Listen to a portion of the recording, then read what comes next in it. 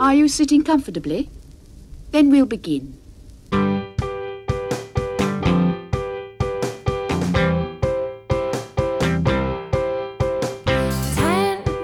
minutes left. Yeah, but there's still some time. It's not the final score. We need more than the numbers we're given. Show us you live and breathe the game. You're more than a name. That's what we came for. We can bring you more than the score. Every story. Let's take this thing off of the field into the real world,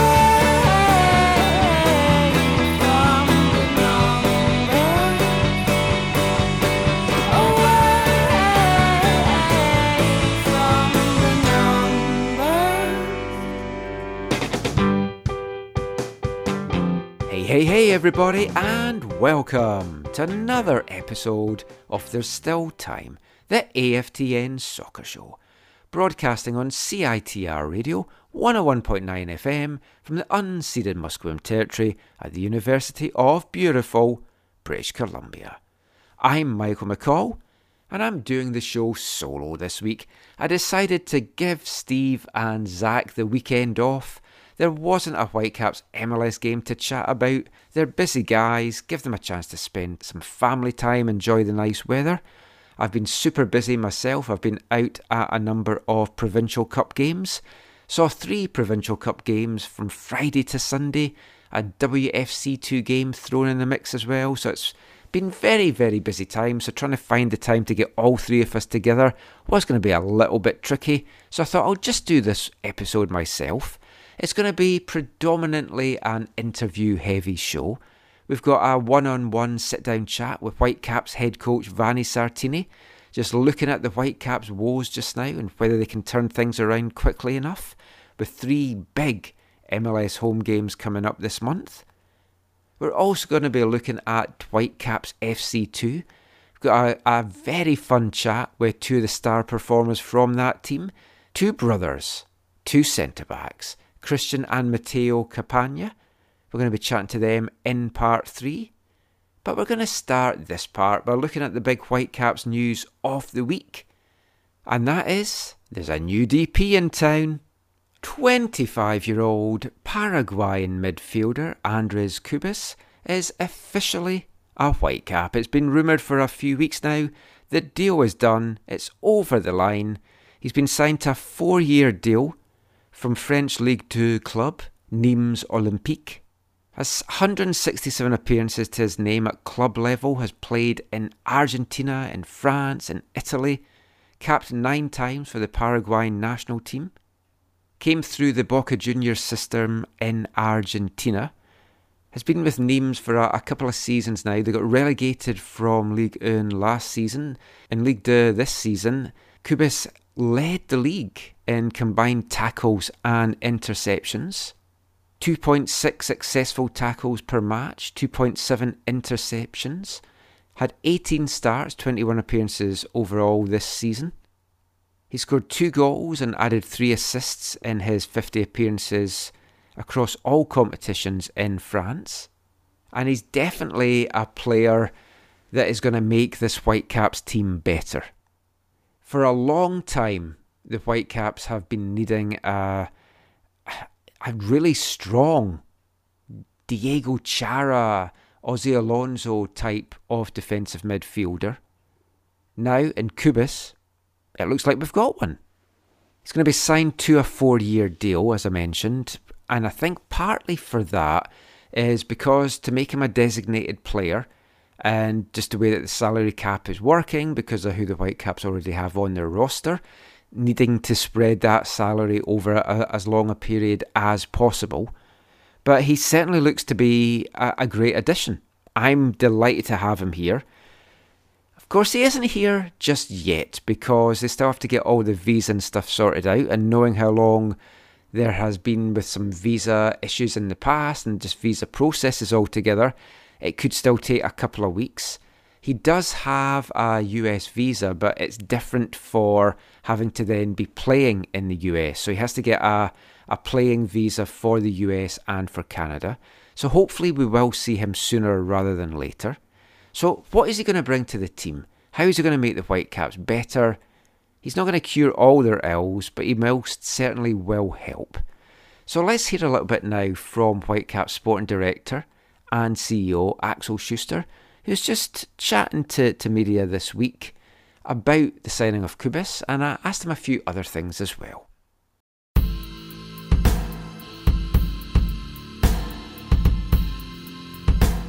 So we've got a new player coming to the club, Andres Kubas. You've got that over the line now. What is it about him that you've wanted to make him a Whitecap, and what do you feel he's going to do to make this team better? I think it was a position of need, and it is exactly the profile we were looking for. We have identified him already December last year, he was top 3 on our list at any point throughout the whole process. He was top 1 on our list since, I would say, late January. So the main ask we have for this profile is somebody who is very, very good in tackles and holding off the attack of the opponent before they run on our defense line. Somebody who can, I would say, lead and guide our defense from a position ahead of our defense line. And in all of his stats, he is one of the guys that has the highest amount of tackles, successful tackles in all leagues he played. Also in the French Ligue 1 a year ago when he was playing there in the first league. Then he has very good passing abilities. He is not the guy that will create threat, and that was what we were not looking for. We need somebody, I would say, that is the guy that keeps the backs free for our guys that are very good in creating threat, like Ryan Gold, Peter Witte, and Diver, and those guys. So we were looking for somebody who can cover the ground behind them, that they are a little bit more free to play forward and use their skills in the game forward. Vanni spoke, I think it was after the game on Saturday, about needing to stop letting players run 50 yards unchecked, which, from what you've said, sounds like Kubas is going to be the guy that is going to fit that. What have you made of the team start to the season, especially kind of in regards with that midfield? Because although the defence has been playing well and that there's a little bit going in attack, it does feel that everything at the moment is kind of falling down both offensively and defensively in the middle of the park. Yeah, we look at far more detailed into that. I think although and don't get me wrong, we are not trying to make something nicer than it is really is, but the X goals against us went down from last season, also for the time of the run that Wenny was coach.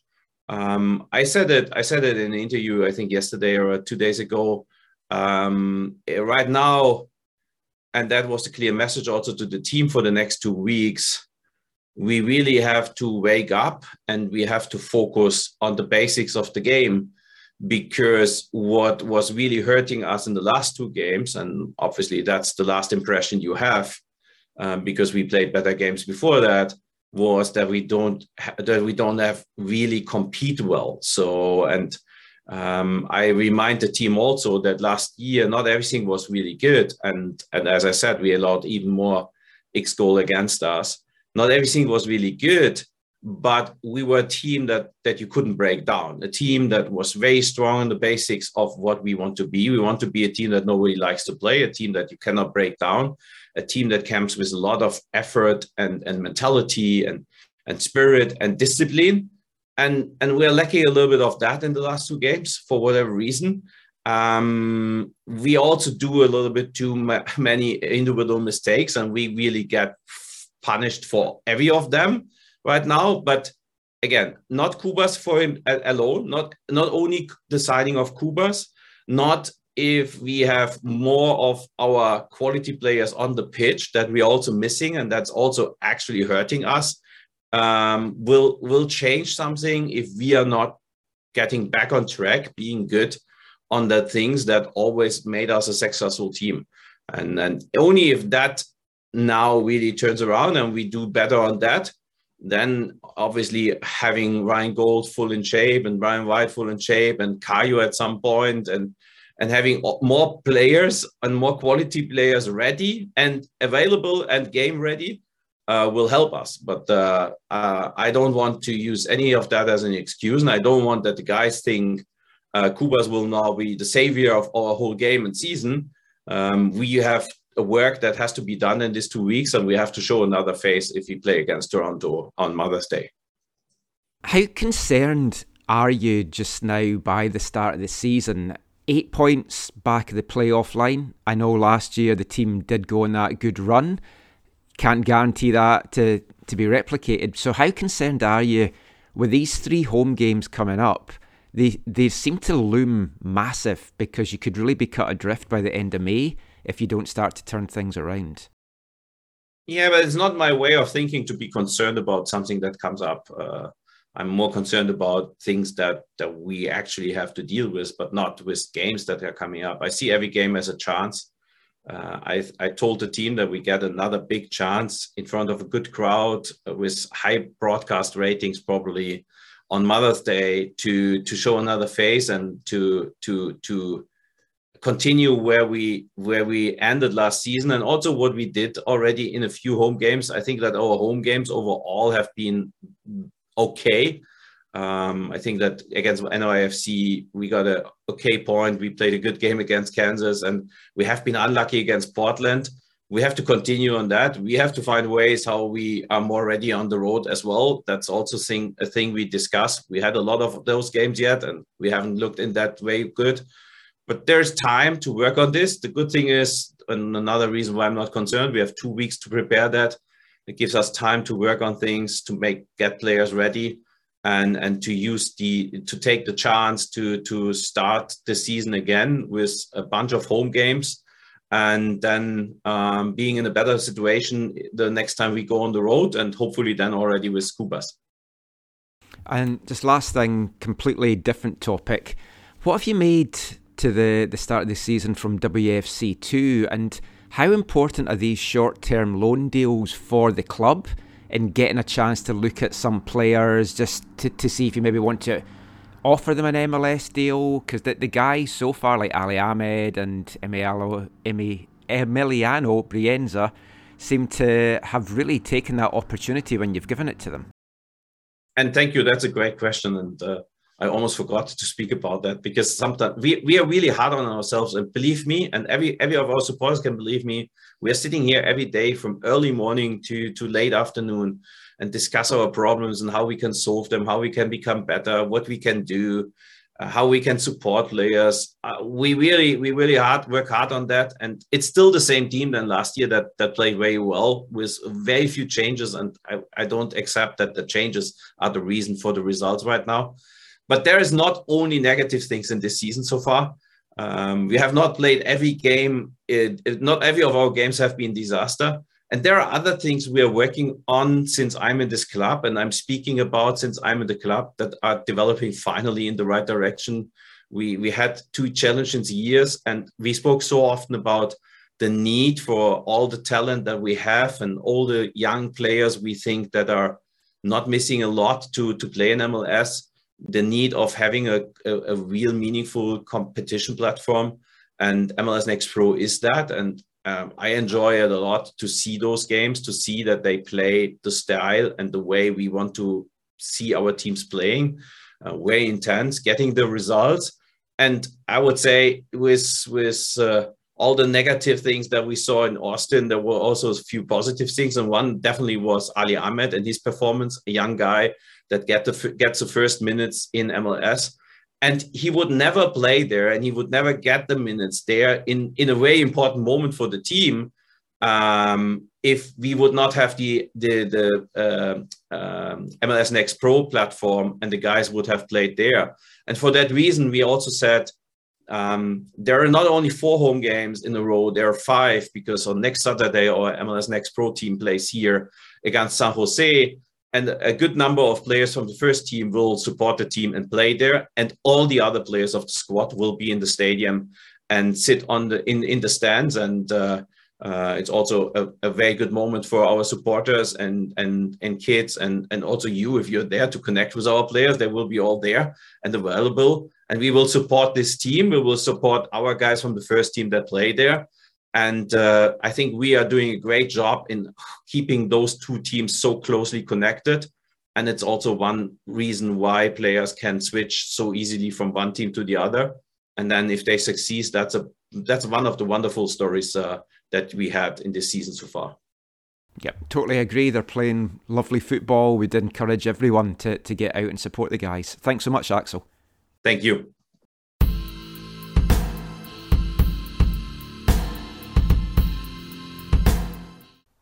So Axel Schuster there, just talking about the Cubas signing and a few other things as well. So just to finish talking about the Cubas signing, I think it is a really good addition.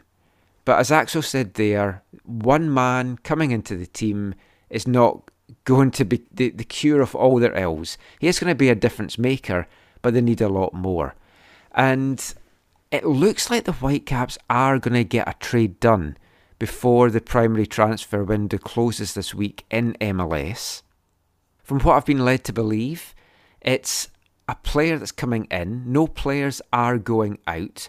We're going to be shipping some of our GAM out, which, if you listen to Axel earlier in the year, it feels like we have GAM coming out of our ears just now. We've got a lot of GAM in the bank, and that in part has kind of been a little bit problematic for the Whitecaps, because the player that they're looking to bring in, and I don't know who it is, I don't even know what position it is going to be. I mean, you can speculate where the need is most, but right now that is kind of all over the team, it feels, because there's a lot of players that are maybe not performing to their levels, and there's a lot of work needed to improve this team all over the park. Now, some of that will get better when the injuries clear up, but hopefully the addition of Cubas and this mysterious new MLS trade that's coming in will also help that. But with Axel coming out earlier in the season and saying that the Whitecaps had a lot of GAM in the bank, that was part of the reason why LAFC have given GAM over a couple of seasons for the trade of Max Crepeau.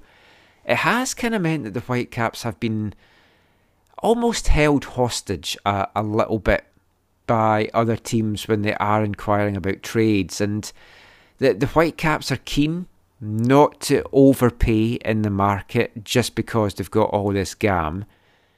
That said, if it's the right guy, I am all for overpaying, because you can't take this GAM with you, and for some of this GAM it's going to expire this season, so they need to get rid of it. But at the same time, you don't want to feel that you're getting fleeced and you're getting ripped off. So I believe that has been the stumbling block with some of the negotiations. But there should be a deal getting done this week. So watch all the socials for who it is that's coming in.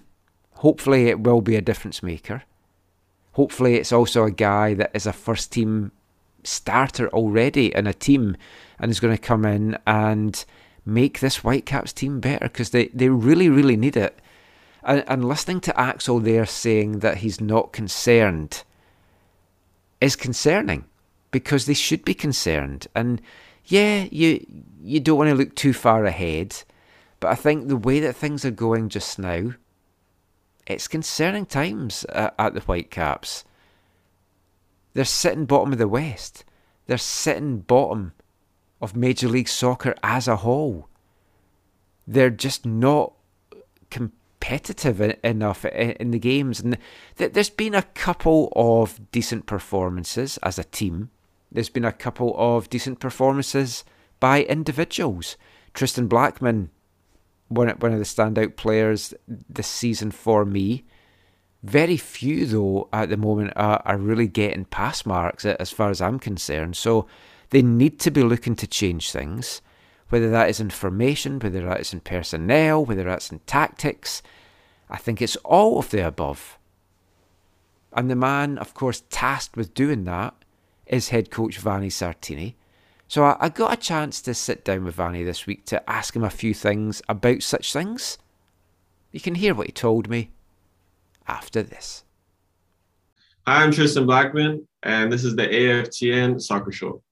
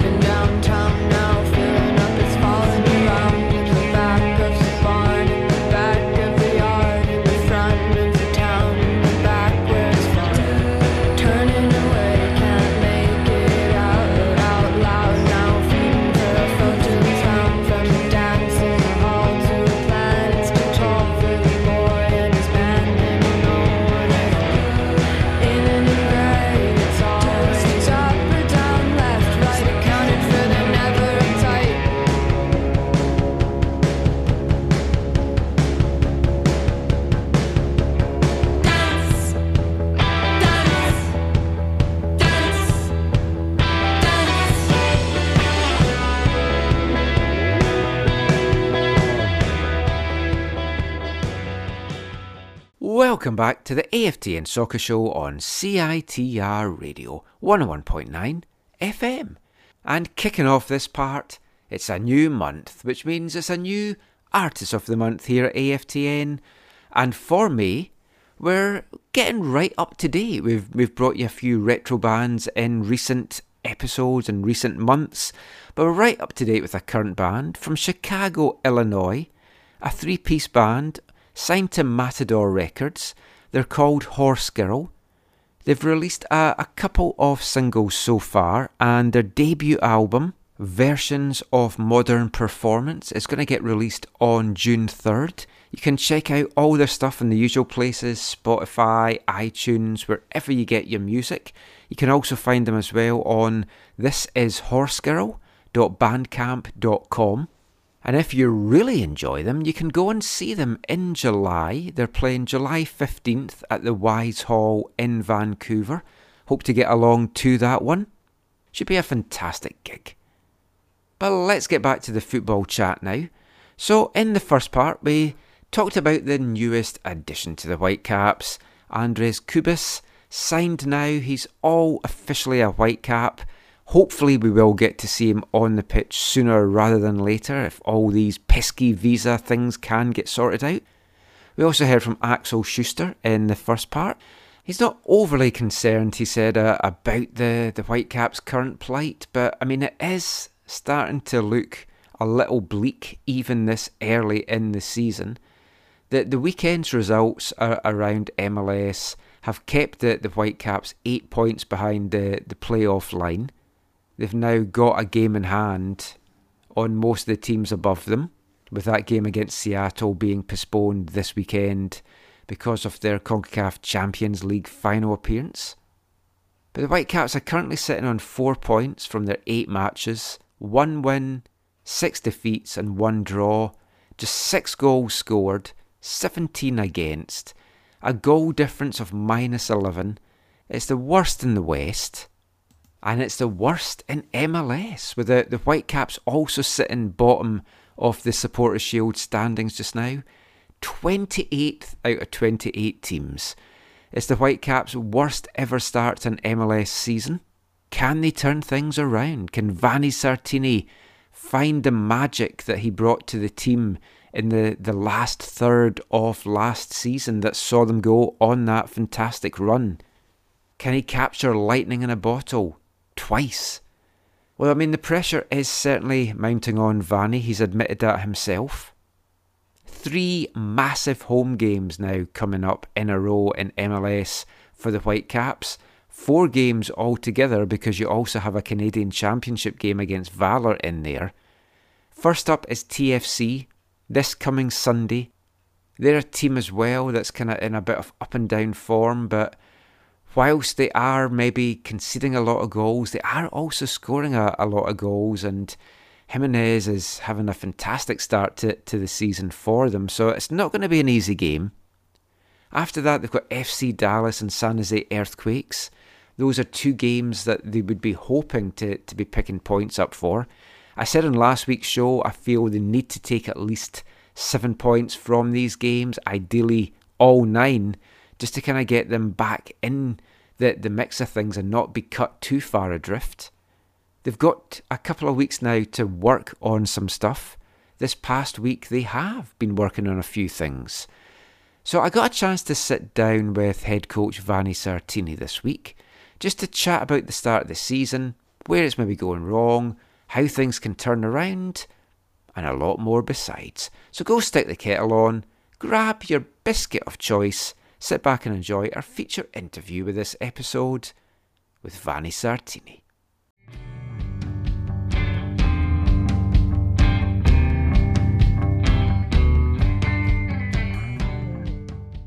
How you doing, first of all?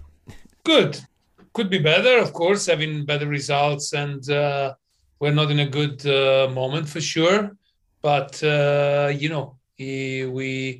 the only way that we go through this difficult moment is work. So we are trying to put ourselves in work, a lot of working hours, and try to improve, because that's what we want to do. You were quite open and candid after the game on Saturday. You said a few things, and one of them was that you felt there was a need to reevaluate everything.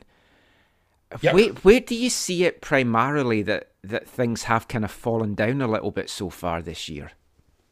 The way that we want to play is not working.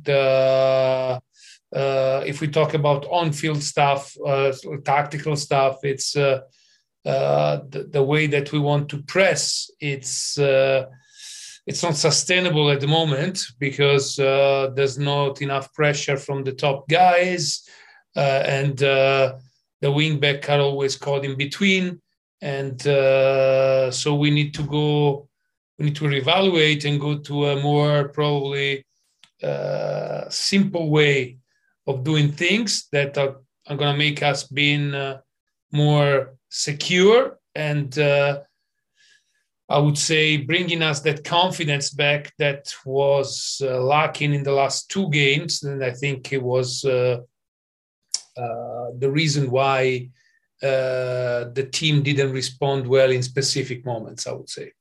Obviously, it's easy to put a lot of the blame on the missing players, because I think any team in this league, if you're missing 5, 6, I know you don't say starters per se, but like guys that would probably have their names down pretty early if you're writing down the team sheet.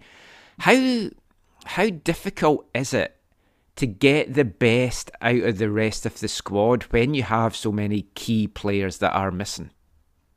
It's when you have injuries is always a problem, because the choices are limited. But I would say it shouldn't be hard to get the best of the player that you have, in the sense of, okay, we have this player at the moment, and we have to work in a certain way.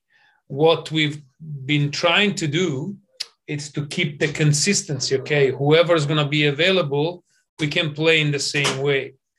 We actually realized that if some players are not on the field, we need to use the other players better for their characteristics. And so that's the reason why I think that we need to be more flexible in the way that we approach games accordingly to the player that we have available at the moment. Talking of Caio, I don't understand how he can't play with a cast on. I'm not a doctor, so I probably am not the right person to ask. What they told me that it's fracture. It's done in a spiral way that is so bad that if the arm doesn't stand in a position that is always a fixed position, that can be a huge problem for his recovery of the functionality of the hand. So that's the reason why, for a medical problem. He cannot do basically anything besides being on a bike or doing some conditioning stuff. Okay, that makes a lot of sense. But it's again, I gave you really the layman explanation. No, it's good. I'll stop going on about it now because it's really puzzled me. But okay. Yeah. I guess talking of flexibility, then we've spoken a couple of times. Other media have spoken to you about it as well. About like the three at the back. Is that set for you? Because it honestly doesn't feel... It's not. Nothing is set. It's again in the solution that we are looking for. We have the 4 at the back. We are solution. We are thinking about also what I like to call the 3.5, and that's a little variation. So it's nothing is set. It's like we need to find a way to, and we're working on it, to be compact and aggressive at the same time. In this moment, we are not able to do it, and if we are aggressive, we're not compact, so they can play through us. Or when we look for compactness, we're not aggressive, so it's too easy for them to control the ball and play.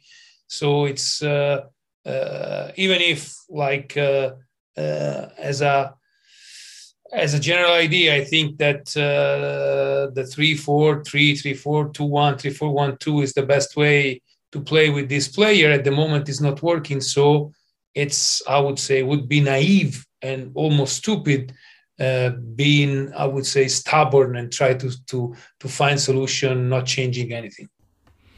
Okay, that's good to hear. I mean, obviously, I'm not a coach, but from watching it just feels like with this current group that the 3 just isn't working. I mean, I was wanting to ask you about that. So obviously Nikos Overheel's come to the club and he's come from a background that's all stats and it's all analytics. So when you sit down and you look at the players in the squad and you're analysing them and you're looking at all their stats and all the analytics, is that throwing up that like a 3-4-1-2 or a 3 at the back system is what suits the squad best right now? Well, when I decided to go with this system last year, the reason why was because I thought that we have the player to do it. My thought process was mainly to have one player more when we were pressing, so having 7 players up higher on the field, and the fact that we have, in my opinion, a lot of defenders that could play the role of a side centre back, like Jackie Nerwinski, like Florian Jungwirth, like Eric Godoy, and we acquired Tristan Blackman in the off season, make them perfect for their position. And so it gives us the possibility to have one player more pressing, 7 instead of 6 if you play like with a 4-3-3 or with a 4-4-2, for example. It was successful last year, so the player showed me that they can do it. This year is not successful, has not been successful, and I don't think the fault is on the back 3. I think the fault is because the 7 guys who were trying to press and the way that we tried to press wasn't working, and that's the reason why. If that is not working, it means that the back 3 it's on a much more bigger pressure, and then all the castle falls down. So I think it's on the paper we had the player to keep working on this system like we did last year, because basically we had the same players as last year, more or less. And but on the field with the condition that we are at the moment, players that been missing, and also this kind of game requires a lot of confidence and trust in each other that with the defeats has been a little down. So we need to change it for sure.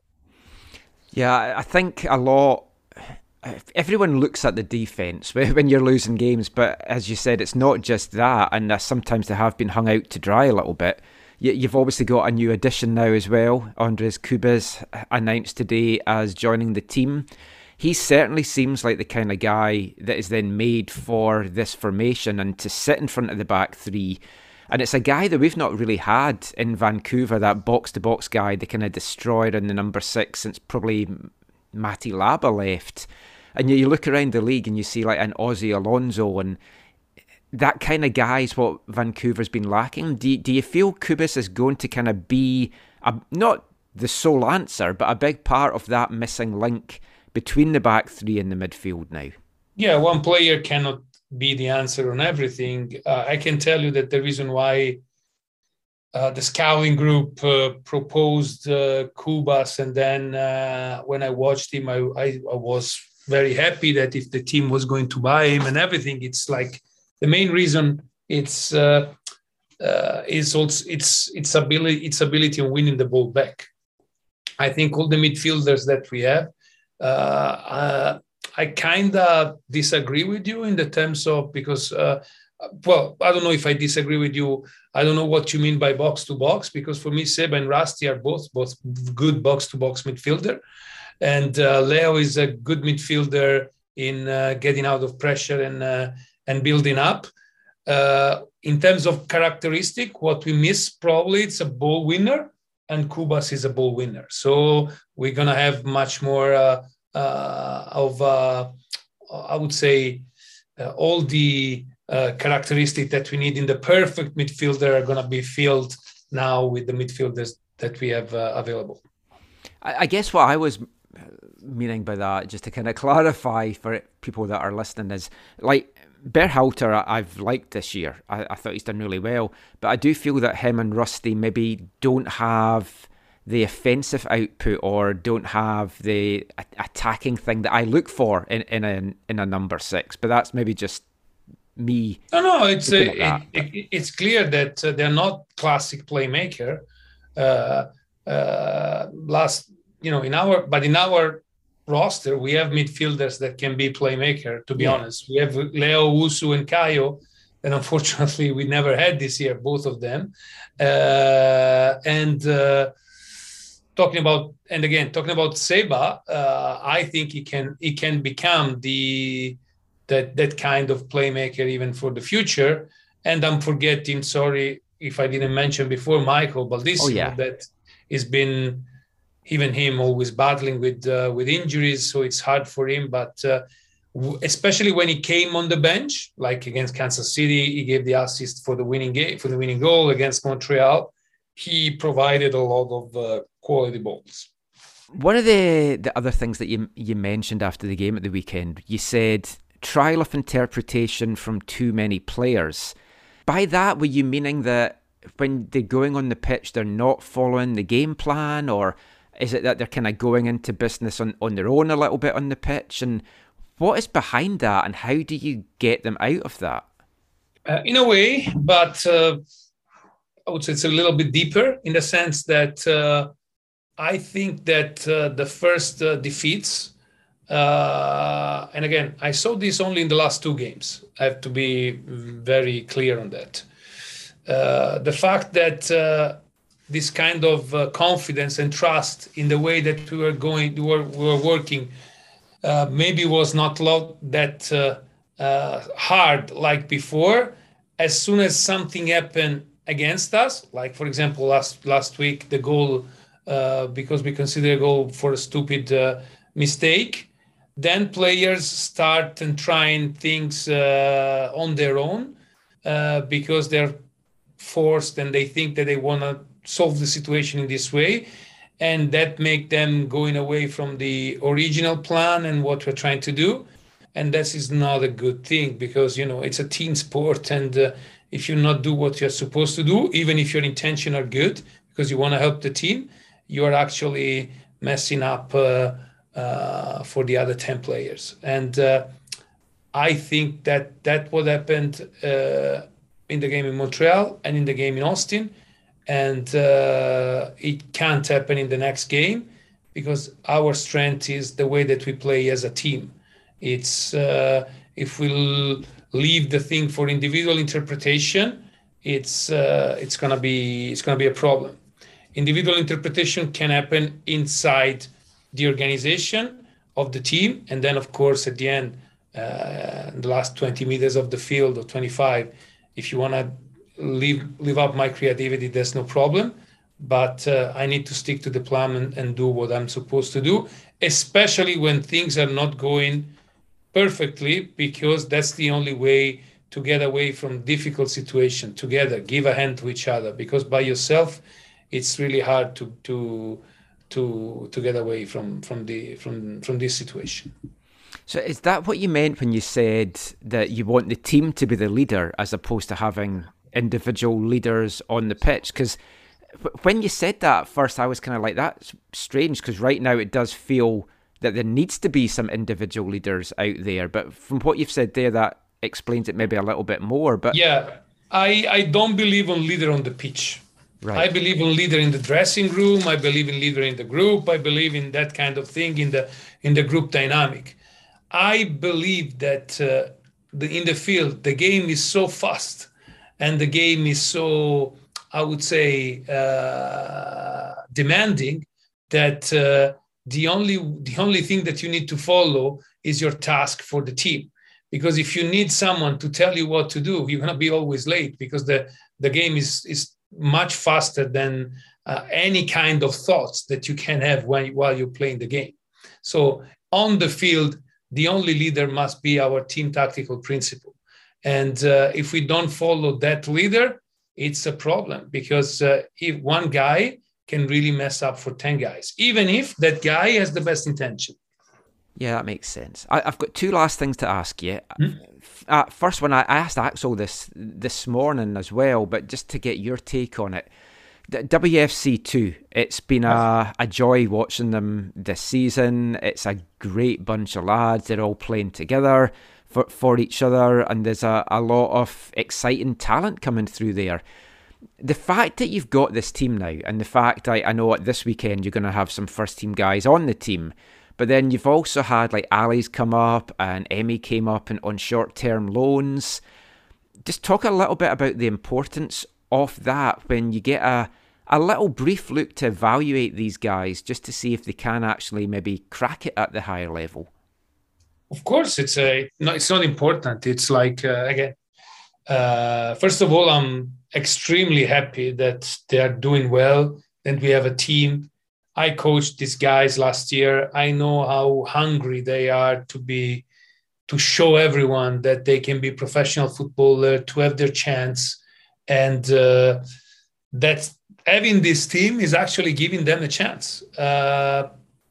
If we didn't have this team, Ali would never have a debut in MLS, because the only reason why Ali came here last year from Toronto is to try to play with the second team. We saw him that is good, and now he played with the first team, and maybe will be called up again in the future. So, and even if only one player of the 20, 25 guys that are going now, they're playing now for the WFC2 is becoming a future MLS starter for the Whitecaps, and that's an enormous success. And even if it's not, I would say the togetherness that this kind of team can put with us and the city of Vancouver and the fans, like 75% of the kids are from the Lower Mainland area, so it's a great spot for soccer in this area, because there's a pathway to become professional, because these guys are already professional, and to really feel, I would say, someone that is really linked to the community. Now, I'm not trying to massage your ego here, but like everyone I've spoken to in the team so far, from Dazo to players, they've all spoken so highly of you and like your role in getting them to this stage as well, which has been lovely to hear. I just throw another one in that I wasn't going to ask, but like talking about the call-ups, Canadian Championship games coming up, Valor just hit 6 goals at the weekend, and obviously with Phil coming back, he's going to be so up for this. Is that the kind of game that you would think, I could maybe give some of these young guys a chance, or is it too important to the club? And if everyone knows like previous history against CPL sides in the competition, can you not really take that risk this year? We lost the last 2 Canadian Championship bid against CPL teams, so we need to have absolute respect of Valor and of their potential. The Canadian Championship, I would say, is objective number 1 for a lot of reasons. It's a competition that you can win in 4 games, while MLS you need to 34, then playoff and everything. And then the season now is not going very well, so we need to have a boost of something that can be something that an objective that we can go on. So I won't use the game against Valor for experiments. I will use the best formation, best lineup possible in order to qualify for the second round. But I can tell you that I will be always up for giving young player opportunity, like I did with Emiliano in Columbus and with Ali in Austin, and young players for the second team will have other chances to show up themselves in the first team during the season. Last thing for you, Vanni, and I know you touched a little bit on this in the main media scrum yesterday, but there's 3 MLS games coming up at home. The team just now, you're 8 points below the playoff line. It's, I don't want to say must win at this point of the season because it's still super early. You can say that. That's no problem. I mean, to me, it feels like you need at least 7 points from these 3 games, or you risk being really cut adrift from the playoff line way too early. Are you feeling that pressure? Of course. If I wouldn't feel the pressure, I would be either a fool or someone who doesn't care. And so I feel the pressure. I know that we have to win. I know that we have to perform. At the same time, I'm trying to manage the pressure in a way that the pressure is not going to overwhelm me. Because if the only way for me to be taking decision and taking the strategy in the best way is to have my not thinking what can happen if I lose, but just thinking what is best for the team.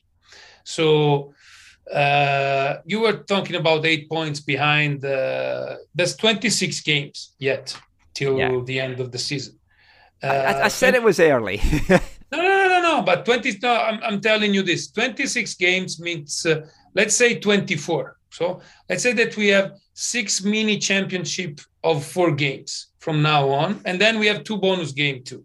Okay.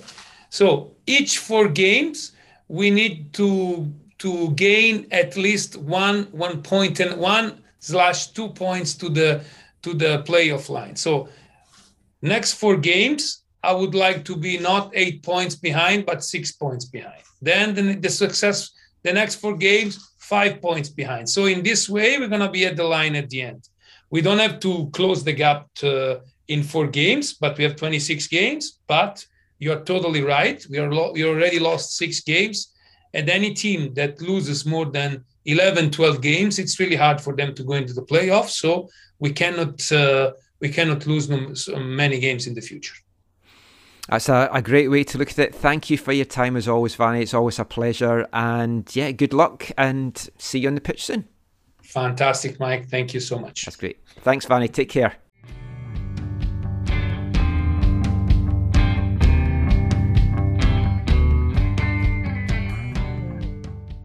Whitecaps FC head coach Vanni Sartini there, as honest and candid as always, and always a pleasure to sit down and have a chat with Vanni. A lot to kind of unpack from that. We'll do some this week, we'll do some next week when Zach and Steve are back as well. One big thing to take from our chat there, though, is it sounds like the three at the back, maybe just temporarily, but it sounds that for the next couple of games at least, that's going to be shelved. Looks like we're going to be going back to a back four. I believe they have been working on that a little bit at training this past week. So it's going to be interesting to see how that looks. Who's going to slot into what positions back there, especially with hopefully Eric Godoy back in the team as well. I would be hoping we're going to see Tristan Blackman in a right back role, Godoy and Ranko in the middle, Christian Gutierrez as left back. How it's going to line up then in front of that is going to be interesting to see as well. Whether they're going to go 4-1-3-2, 4-4-2, whether that's a diamond or whatever. But they'd certainly have to get this midfield up and running. And hopefully the addition of Kubis is going to help, but we're not going to see him for a few weeks.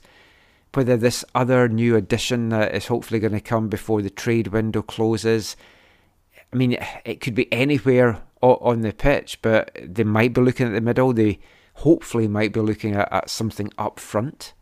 But Vanny also being very honest, he knows he's under pressure. He cares about this team. He wants this team to do well. So of course he's feeling the pressure.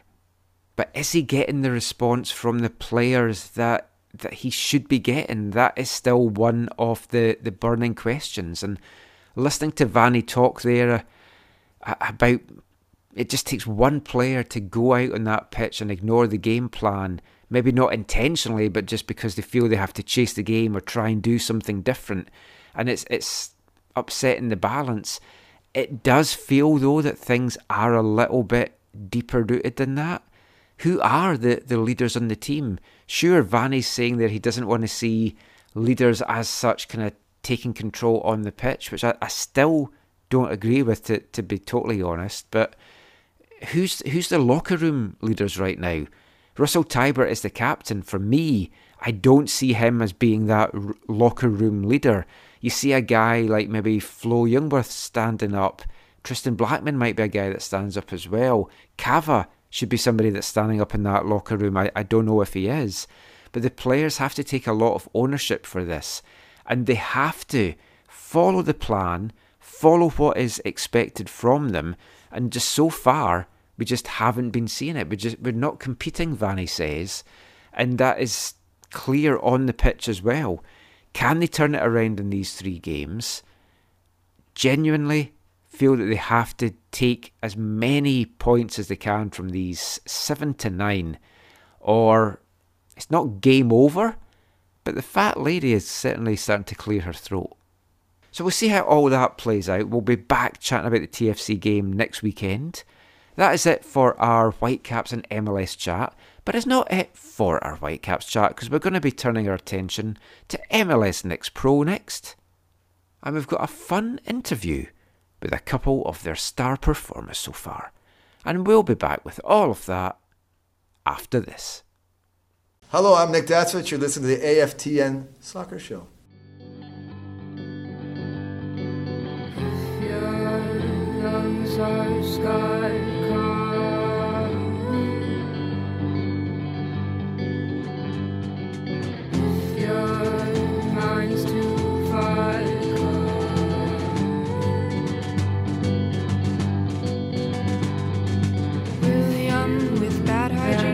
Flies inside the pocket of his jeans. Andrea's down 80 cause she needed years to save her night routine.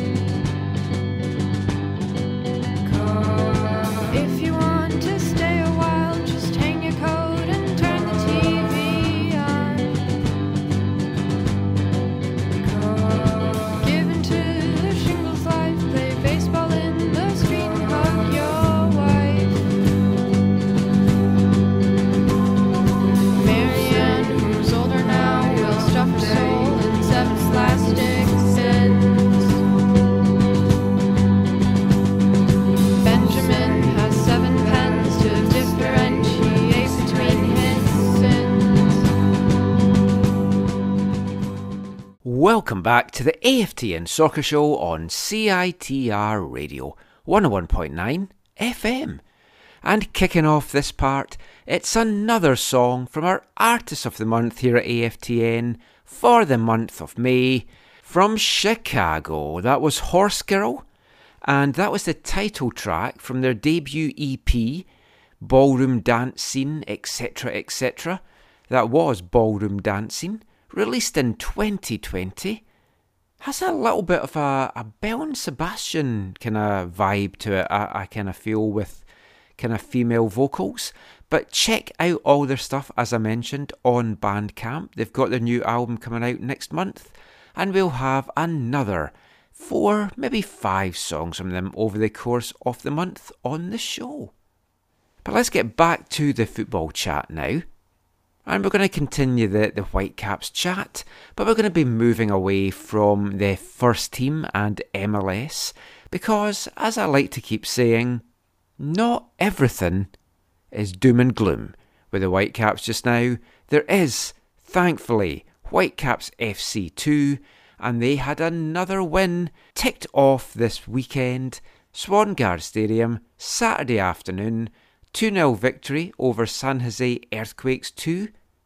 Not the best game they've played all season, I've got to say that. It was a pretty boring game, actually, all truth be told.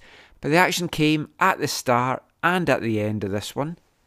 2 minutes into the game, probably about 80 seconds to be exact, Vasco Fry getting his first professional goal, putting the Whitecaps 1-0 up. Nice little finish after winning the ball. Keeping the run going of players getting their first pro goal as well with the team. And the Whitecaps were the better team in this for pretty much most of the game.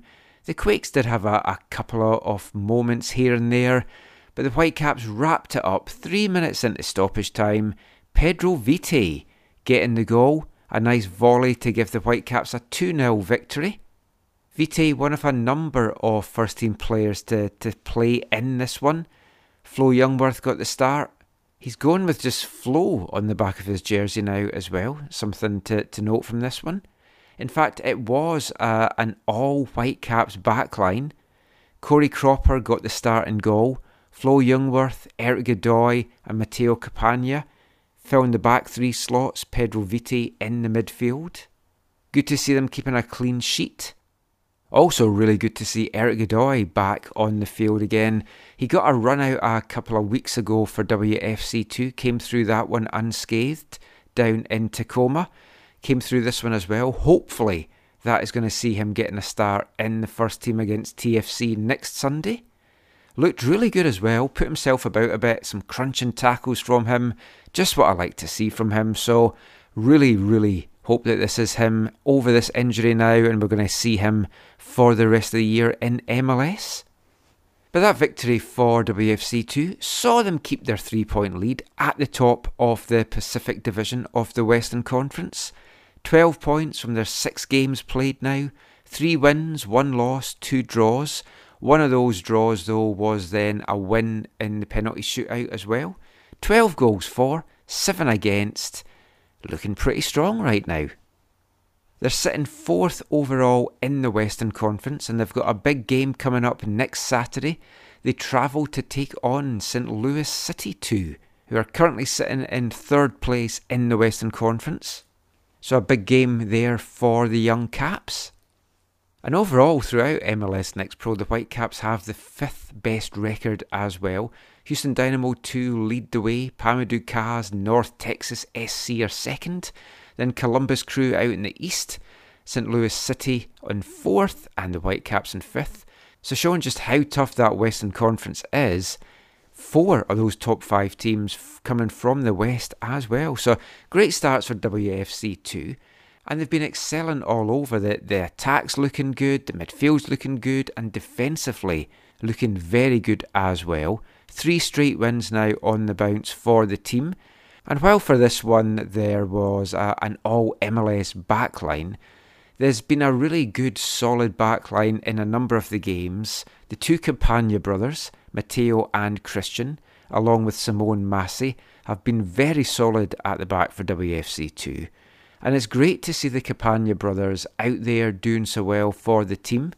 Wanted to sit down with the pair of them to have a chat for a while now, but with Matteo getting the call up for the under-20s and being away with Costa Rica, thought I'd wait till he came back just to chat to him about that, what it's like playing alongside his brother, and a lot more things as well. So go stick the kettle on, grab another hot beverage of choice, sit back and enjoy our chat with the Campagna brothers, Matteo and Christian.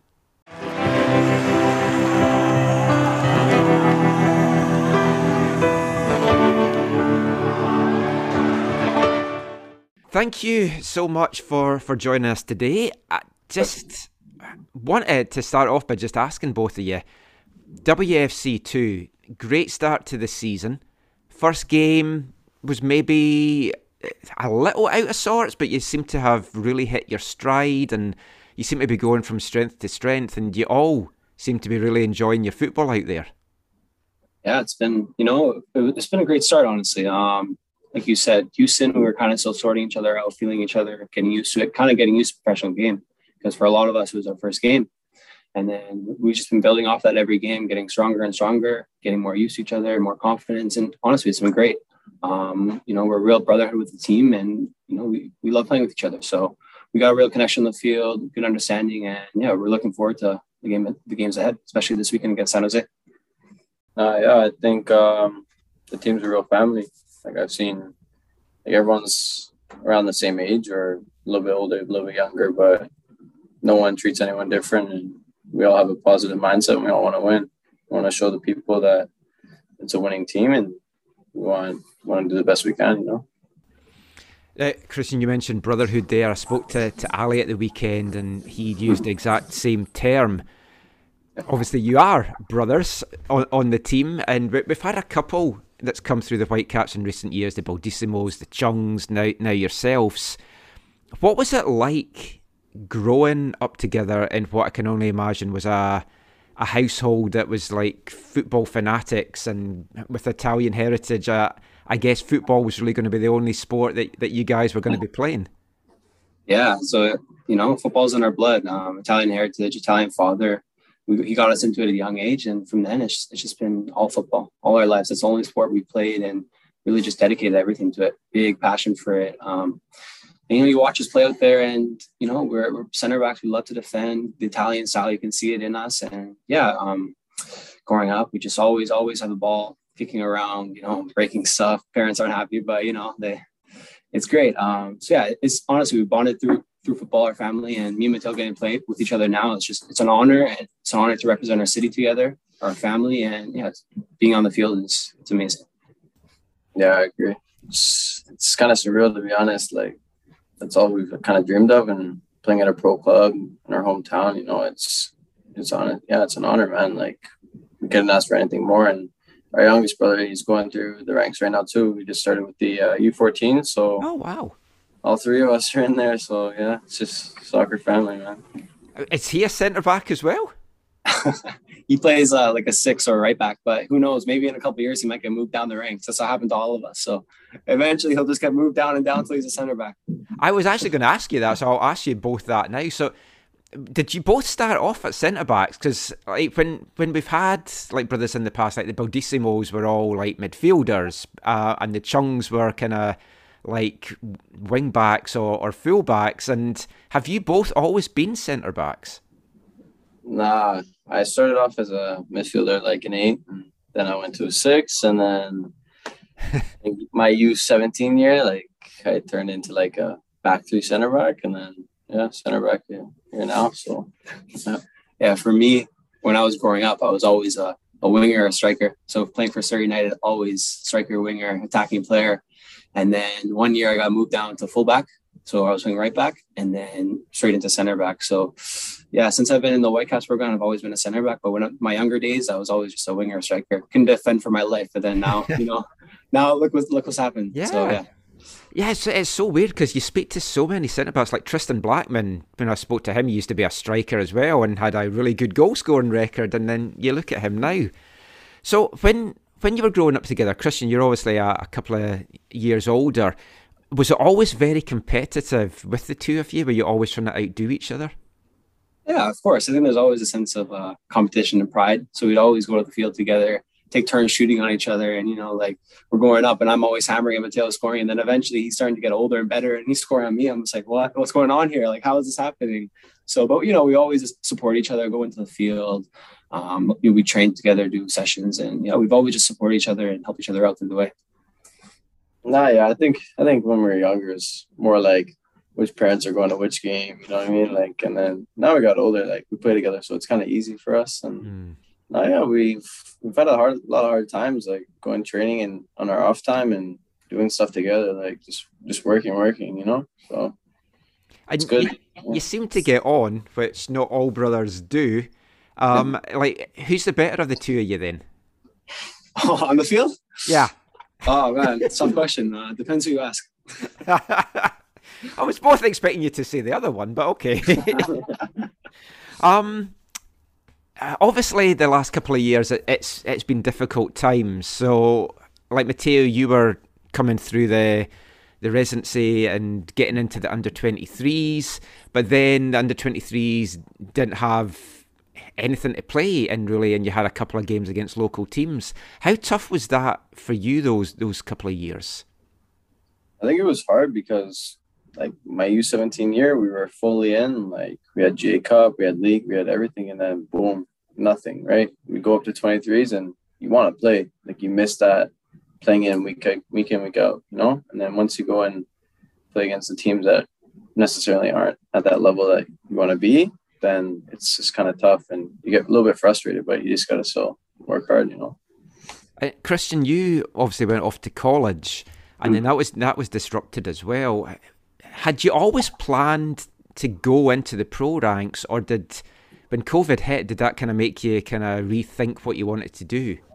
Yeah, so for me, I've always wanted to be a pro. That was always my goal. And COVID hit, and I kind of was forced to go to school in a way because there was not much going on here. So I went to school. I was fortunate enough to get some games in the spring.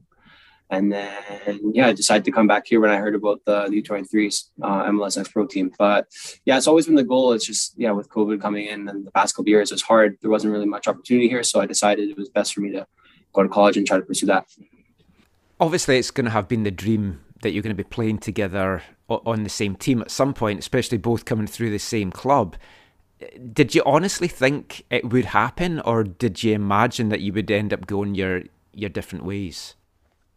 Honestly, I saw it happening, to be honest. Like when Christian came back, he started training with the 23s again. And honestly, I could see it from the start. And he's been with the club for a bit longer than me, but not too much. But honestly, like we've had different paths. But honestly, like his goal was to go pro, and it happened, and I could see it right away. And definitely. I always thought that it was a possibility. Being in the same club. Mateo's 3 years younger, so there's a bit of a gap. But as we got older and older, I can see it happening. Mateo's starting to train with older teams, and then eventually he's with us, and we're training. And it's something that it's been a long time in the making, but it's great to see it happen now. I'm really happy. Yeah, it's great to see out there, and with the twos as well. That back three with Simone Massey. All Italian centre backs, I guess, as well. But it's like you seem to really be getting a chemistry together out there. Yeah, for sure. We love. You see it. We love to defend. We have lots of passion for it. We want to play with the ball. We want to build out, and the three of us have good chemistry, good connections. We've all played with each other in the past, so it's great to be playing with each other. And I think we all have a really solid understanding of who's doing what, and we all just trust each other. The most important thing is trust, and we can all just put that in each other. Yeah. I mean, Mateo, you've got your MLS deal, and then it was one of those weird deals that you couldn't get added to the roster until there was a spot last year. So I know you went and played a few games in York. How did you find that? And did that just give you a taste of just wanting to get back into it and really showing what you could do to get your chance in the first team? Yeah, I think going to York and being in a different province and city for that amount of time, I learned a lot, and I think it's probably the best thing that was to happen for me at that time, not being on the roster and not really having games even with the second team. So I think being there impacted me because I was around all those pros and they've been around all the world and stuff like that. So in CPL, it was good for me. I was a year younger, but I was still the youngest there, and I just learned a lot. And coming back, like I realized like you have to fight, like you have to want to be there, and you realize what you have, and you can't take anything for granted, So to get that spot now and being on the roster right now, it's something I got to still fight for, and keep that deal that I have, And Christian, not trying to blow smoke up your ass, but I said at the start of the season that you were right up there as one of the guys that I would imagine is going to get an MLS deal through your play and from what I've seen from you so far. When you see guys like Ali and Emmy going up and getting their chance in the first team, and I just spoke to Axel about the chance that there is these short-term loans, does it make it seem a lot closer that this can happen? And I guess, if you do well in the twos, you are probably going to get a chance with one of these deals at some point. Yeah, no, it's amazing to see it. And, it shows us that the pathway is there. And it's with their success is our success because it shows well for our team, and it motivates us. It's motivation to get there because we see that if we're playing well, we can get the chance to go up. So it's great to see Ali and Emmy get the chance in basketball as well, and I think everybody's more motivated from it. And it's just another thing that fires us up. Last couple of things for you. Start with you, Christian, with this, just about national teams. So you've both been involved at youth level with Canada. And then last year, Christian, I know you spoke a little bit about this in an article on the Whitecaps website, but I've been wanting to talk to you about this for ages. How did the chance to train and be one of the squad training players with the national team come about? Because that's a big kind of belief on how good you are to get taken into a squad like that. Yeah, so I was coming back from Albany from the spring season, and I joined up with the second team when Vandy was a coach. And then right before the Gold Cup, I got called by John, and he was just telling me, we need a local player to come in, more of a defensive that can play across the line, just come in, train with us. And of course, I was delighted. And so I said, yeah, of course. And Whitecaps, fortunately, they gave me the blessing to go. And from there, it's just the biggest blessing in my life, the biggest opportunity. It's been amazing. It was amazing to be a part of that. And yeah, I can't thank them enough. It's painted so many pictures for me. It's motivated me so much to see the level and see where they're at, the day-to-day process they do. It fires me up every day, and I can't thank them enough for the opportunity. Yeah, because I was going to say, it must have shown you as well. I mean, if you did have any doubts about whether you could make it, that you can go in there and play against some of the best players in the world just now, especially in Canada's attack. Yeah, it's amazing because then also with the national team, you see they all have different paths, right? There's so many different players coming from different backgrounds. You have guys like Alfonso, the generational talents. You have Alistair Johnson coming from school. Stephen Vittoria making his way from Ontario at 18 to Portugal. Like, there's so many different paths, and it shows that anything's possible. You just gotta keep working, and hopefully the chance will come. Mateo, you've just come back from Costa Rica with the U20s. How was that experience for you? No, like Christian said, like the national team is different from the club, and you learn different things and different system and how they play. But the players there, it's all the top level, like great guys. Like it's a great environment to be around, and you're happy. And Costa Rica is obviously a nice place, so maybe that give a few points. But it was a great time, and I could see the squad really coming together. And we're coming for that World Cup qualification in June. So yeah, so I mean that is coming up in June. What would it mean to you to play in a World Cup for Canada? I mean, it's everything I've ever dreamed of, to be honest. Like, I think every young Canadian kid, like, plays soccer, they want that, And it's like, you feel that, like Christian said, like, every day it kind of motivates you. Even if I'm here, like, it motivates me to play and wake up every day and, have that desire to represent your country, represent your city, your club, everything. That badge, the Canadian badge, means everything. Just last thing for both of you. Getting back to WFC2, team at the moment, top of the Pacific Division, playing some nice football, back-to-back wins.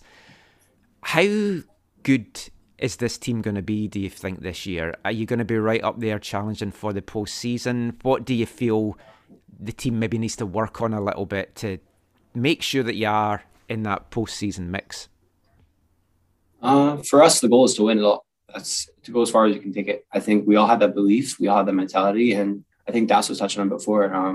It's always telling us to never give in, never give up. That mentality, no matter what we go through, you'll never see us give up. So I think that's something that we'll always bring with us and take with us. And hopefully everywhere in our career we take this. But going forward, we want to win. And I think, the challenge is just keeping our, not getting complacent. I think keeping our mentality, keeping our goals just in a line and going for it. We can't let the standings dictate us. We can't really look at it too much. We just got to keep playing and the results will come. So that's the main thing for us is we want to win it.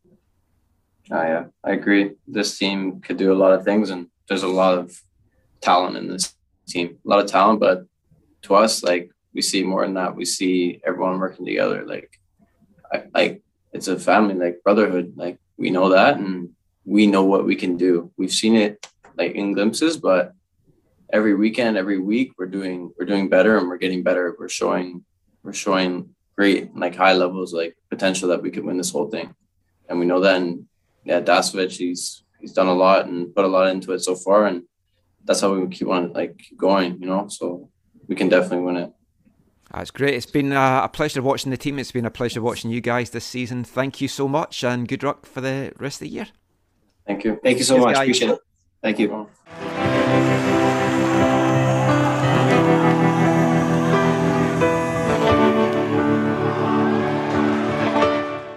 Great stuff there from Christian Campagna and Matteo Campagna. Really rooting for both of them to get into that first team. Matteo's already got his homegrown deal. I genuinely don't think it'll be too long before Christian follows suit and gets that deal as well. But definitely get out and watch WFC2. They are one of the bright lights in the Whitecaps right now. Hopefully we'll also be talking about another bright light in the under-19s, whose season in League One BC gets underway in 3 weeks' time.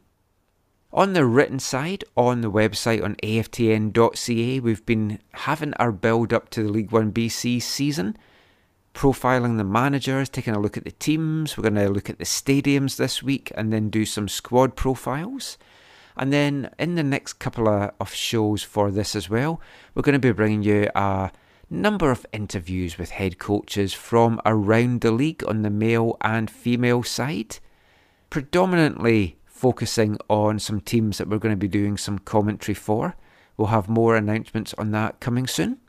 But that is pretty much it for the football chat on this episode of the show. But it's not it for the show quite yet, because of course we've got to finish by bringing you this week's Wavelength. And it's Football Violence Awareness Month. Yep, it's been delayed by 2 months because of the situation at a game in Mexico a couple of months back, but we're bringing it to you now. We're going to kick things off with a song from 2011, London band Booze and Glory. This is a song taken from their 2011 album Trouble Free. This is Hooligan.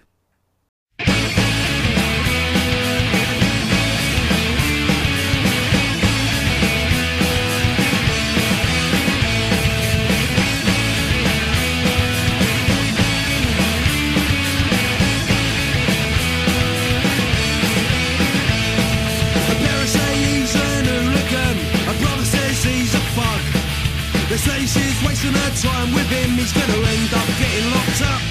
Well, they may be right, it may be true, but if you stand with him, he'll stand by you. Cause he's your hooligan, your bug, he's your hooligan, your love. Cause in a fight, if you're wrong or right, he will always be there at your side. He's your hooligan, your bug, he's your hooligan, your love. Cause in a fight, if you're wrong or right, he will always be there at your side.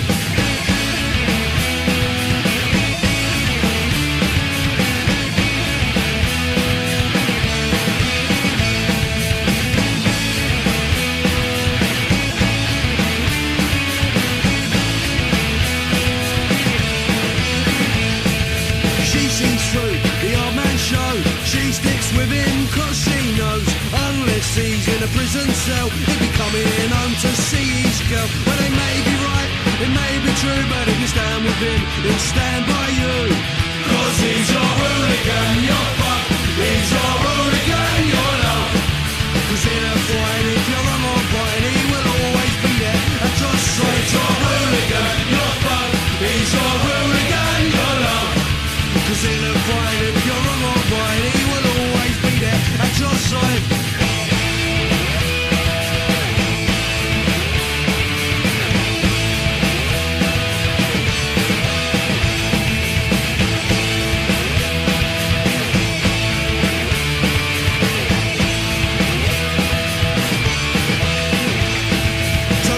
And down for GBH, he knows that you will wait. You'll be there every visit a day, standing outside Wormwood's gates. Well, it may be right, it may be true, but if you stand with him, he'll stand by you. 'Cause he's your hooligan, your fuck.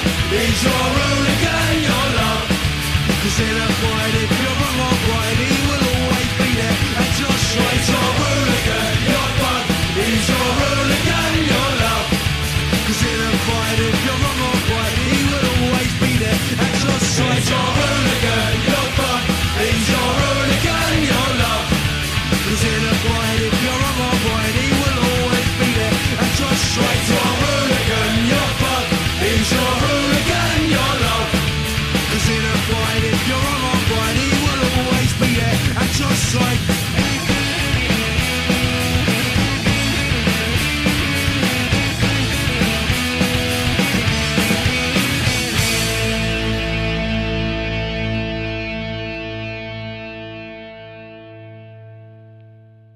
Booze and Glory there, Hooligan, kicking off our latest Football Violence Awareness Month. A song there just about the loyalty that is shown by hooligans, whether it's on the terraces, fighting beside their brothers, or with their girl. They'll be loyal to the end.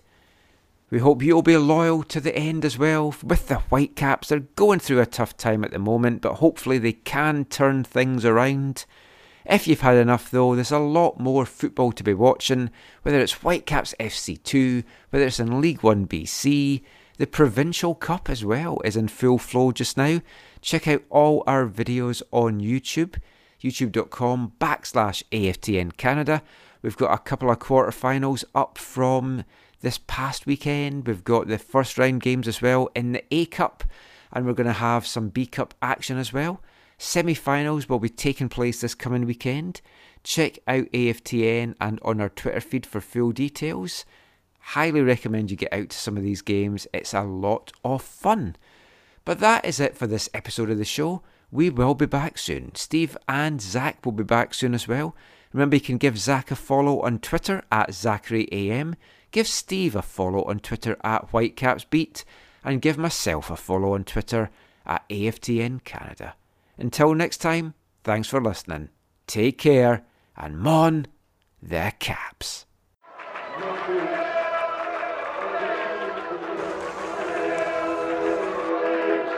Going to your first match is an experience you never forget. The atmosphere of what's going on around the pitch looks beautiful, and you always look and go, wow, I'd love to play here one day. If you get the bug, it's going to stay with you for life.